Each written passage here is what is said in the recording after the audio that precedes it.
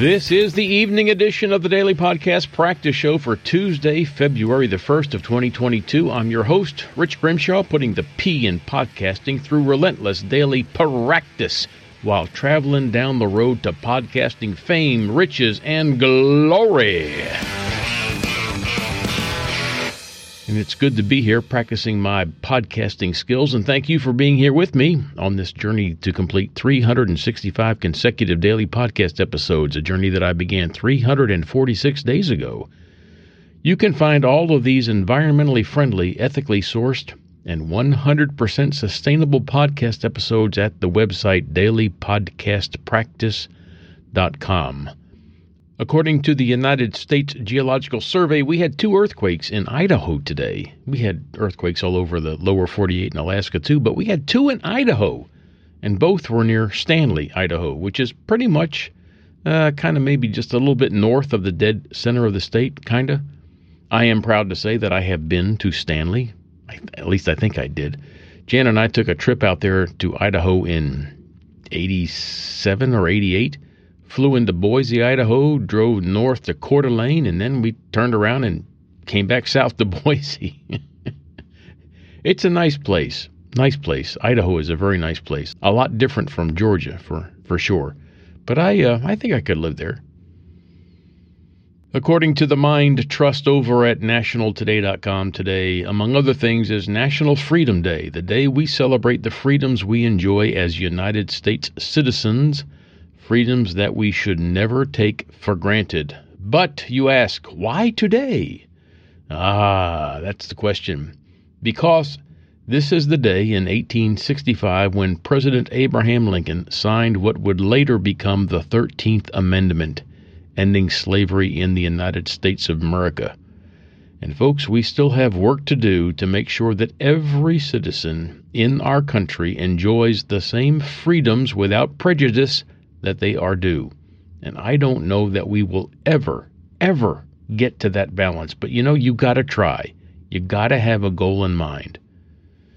By the way, today is also Spunky Old Broads Day, but we ain't going there. On this day in 1871, Jefferson Long of Georgia made an official speech in the United States House of Representatives opposing the amnesty bill that exempted former Confederates serving in the House from swearing allegiance to the Constitution.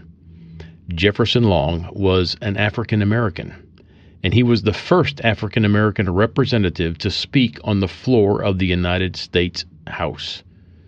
It wasn't until 1972, about 100 years later, that Georgia would again have an African American representative in Congress, and that was Andrew Young, who was elected in 1972.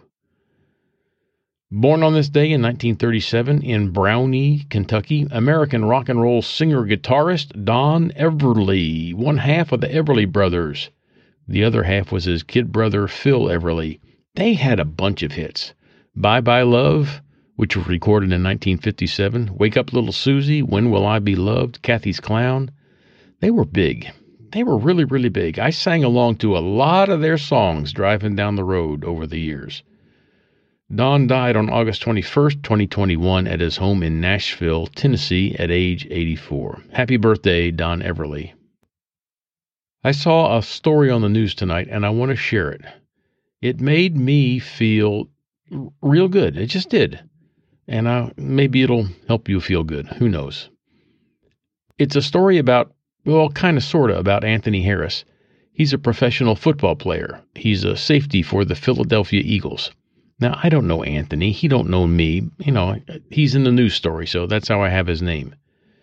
The other person in the story is Aubrey Soap, an 11-year-old girl that lives in Austin, Texas, which is nowhere near Philadelphia. Aubrey's father died last year. I don't know how. I don't know why. Her grandfather died from lung cancer just a little while later. So she has no father. She has no grandfather.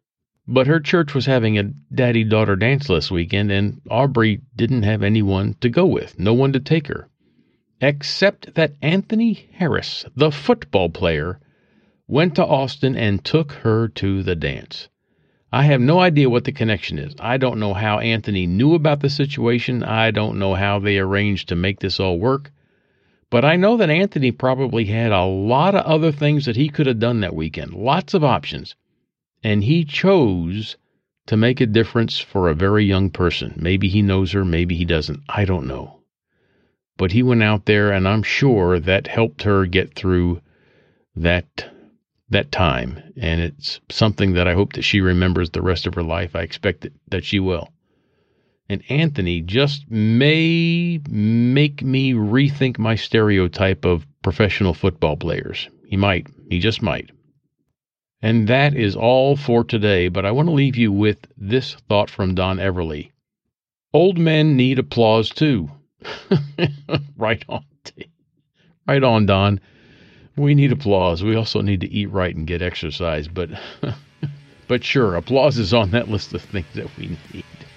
Oh, that's a wrap. Let's stick a fork in it because it's done. I'm Rich Grimshaw, and you are invited to join me again tomorrow. Thanks for listening.